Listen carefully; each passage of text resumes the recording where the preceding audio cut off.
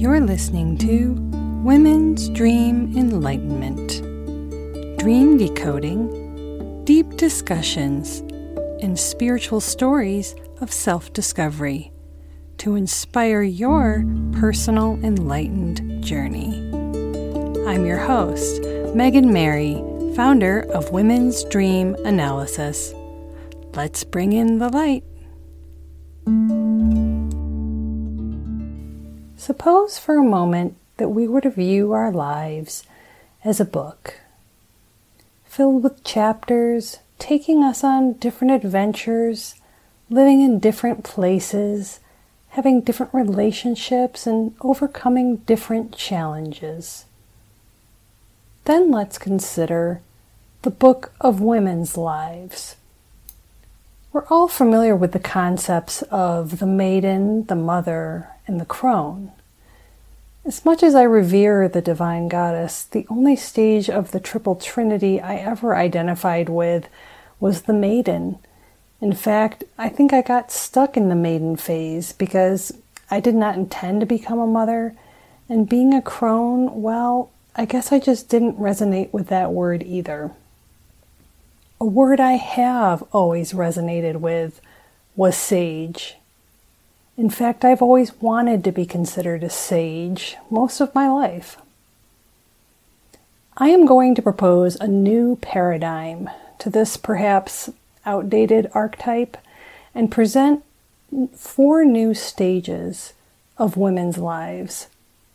I also think these aren't necessarily linear.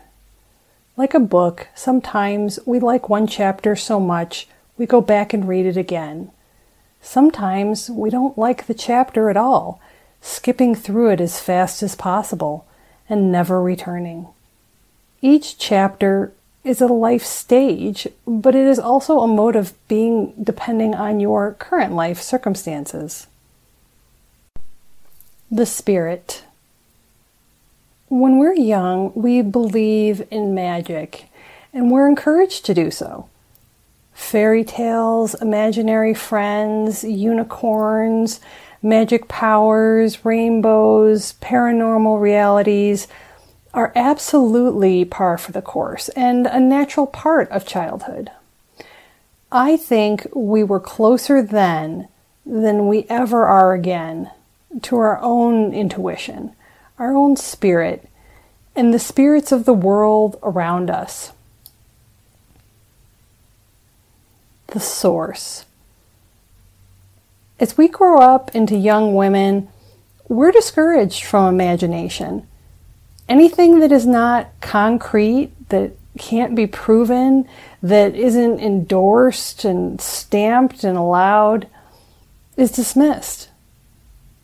We realize that women do in fact have very special powers, one, but not the entirety of which, is that they can bring spirits from the spirit world into the physical world. This truly is a magic power. But this chapter is so much more than that, especially for those who cannot or do not intend to bring children into the world. They may, however, still be a source. The source is a period of creation, developing our identities, molding our lives, learning skills that allow us to create and contribute to the world. It is inception in its truest sense, the beginnings of all greatness. The seeker. As we pass through the source chapter, if we are lucky and listen, we enter a new chapter, which is not part of the 3-phase goddess trinity. It is a chapter I call the seeker. In this chapter, one enters when they hear the call to completely change the direction their life has been headed in thus far. Women in this stage are experiencing major catastrophic life shifts. This can be brought on by experiencing death, trauma, illness, or simply the inexplicable emotional, physical, and mental transformation of before, during, and after menopause. When you enter the Seeker chapter, you are unstoppable in your quest for knowledge. You feel compelled by your heart's mission and awakened in your soul by a new magic. I think to truly understand this chapter, we have to reimagine what magic really is. Magic, in terms of the rabbit in the hat magician type, is completely different from magic spelled with a K, which is essentially the aligning of oneself with natural forces to manifest an intention. When we view magic in this way, it is very much a manner of mindfulness, consciousness, awareness, intuition, and intention. Seekers raise their consciousness to better perceive and participate in divine reality.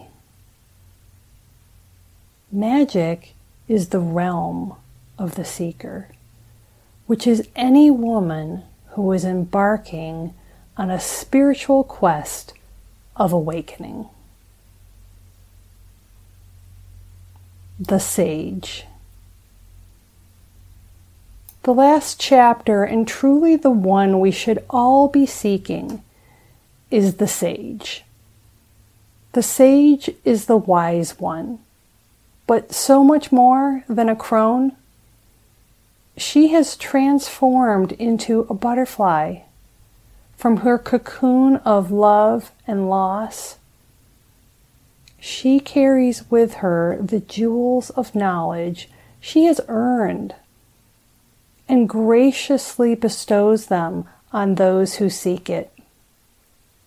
It is enlightenment, humility, and reflection. We should all be looking forward to being the sage.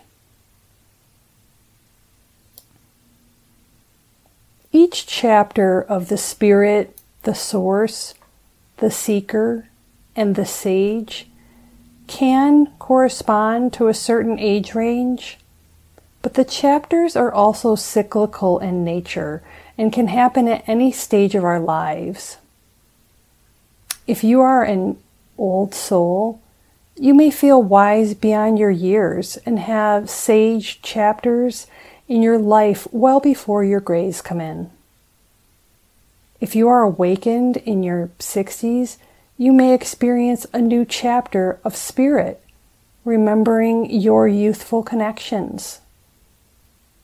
You can be a seeker in your 30s, a sage in your 40s, a spirit in your 50s. I also believe that these chapters are represented in our dreams. Depending on which chapter you are in, your dream messages will be infused with those aspects.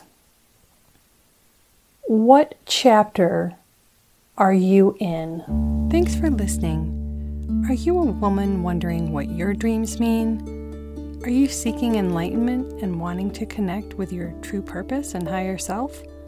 Check out womensdreamanalysis.com to begin exploring the transformative power of your dreams.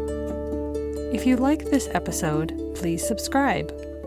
If you'd like to share your self-discovery story, spiritual gifts, or have your dream interpreted on the podcast, please go to dreamenlightenment.com.